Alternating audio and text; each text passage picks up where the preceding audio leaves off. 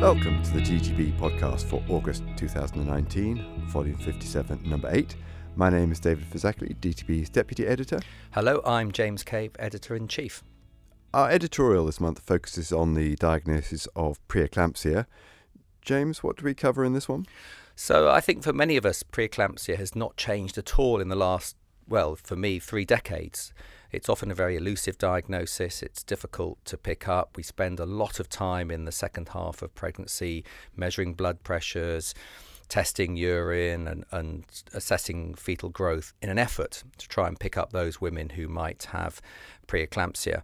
And in this editorial, Joanne Gerling talks about a study published in The Lancet called the Parrot Study, which looked at placental growth factor as a measure of maternal risk of developing preeclampsia. And the paper itself assessed the impact of using this test. What did it show in terms of speed of diagnosis and maternal outcomes? So in the study, 1,000 women were involved over 11 maternity units. And what they found was that where clinicians knew the placental growth factor, there was an earlier diagnosis of preeclampsia and less maternal complications.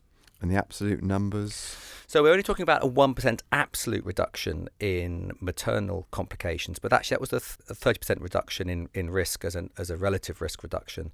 There was no change in outcomes from the delivery or infant-based outcomes, but that was a significant reduction in maternal complications. And I guess presumably the challenge now is to get this translated from interesting findings of a study into routine practice. It is, and the good news is that the NHS has picked up this as one of 7 sort of novel ideas that they want to put through their accelerated access collaboration. So this should be coming to a maternity unit soon. So it'd be interesting to see how quickly it gets embedded. Okay, thank you very much. And our main article this month considers how we should be communicating evidence with patients. So what are the main points we cover in this one? So this is, I think, we are all struggling as clinicians now with how we explain to patients that they are entirely well, but they're at risk of a problem, and how do we make sure that we have adequately consented them to start taking everything from a statin to hypertension to their tablets for their diabetes. And in this really useful article, we start off by talking about the Montgomery judgment, which really was a major landmark case that talked all about the need to have informed consent and that it was a duties doc to ensure that he or she puts the patient in the position where they can make an informed decision. And we talk about how we might be able to achieve that. And the sort of headings that we cover? Yeah, so the author has 10 elements that she talks about, everything from trying to make sure you only give the information relevant to the decision. Interesting enough, she talks about what she calls teach back, but which I think many GPs will recognise from their VTS days as testing a patient's understanding. But she also talks about using numbers when we use risks, how you might put those in a way that they can be understood by patients. But I think perhaps the single most important message that comes out of all this is that there is no single way to do this. And also, perhaps this is important with Brexit being around, decisions are rarely made on a purely factual basis. We must take into account patients' values and their own experiences. Okay, thank you very much. And this month we've got a case report. This one involved a patient who was taking opioids and gabapentin for chronic neck and back pain.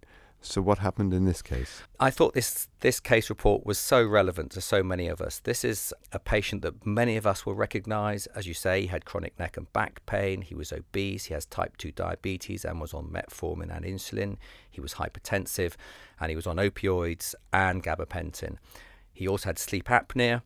And the story behind this one is that he became increasingly unrousable and unconscious and was admitted to hospital with respiratory failure and was actually had to be admitted to ITU. And he then became encephalopathic, and it was only when they reintroduced his gabapentin that he actually recovered. And I think the message for us here was to remember that we mustn't ever stop gabapentin or pregabalin suddenly, and that we should always reduce it over at least 1 week to prevent this sort of complication. And it was a sudden stopping of it that had precipitated his problem. Yes, that's what they felt from this case report. And so I think in the same way as that we are aware of the serotonin syndrome issue with patients on a lot of these medications, likewise when we come to stop them, we must be aware of the withdrawal effects as well. I think it is covered briefly in the SPC. It is. It does say you should only ever reduce it over a period of a week. Okay, thank you very much. And to read these or any of our articles, please visit our website at dtb.bmj.com.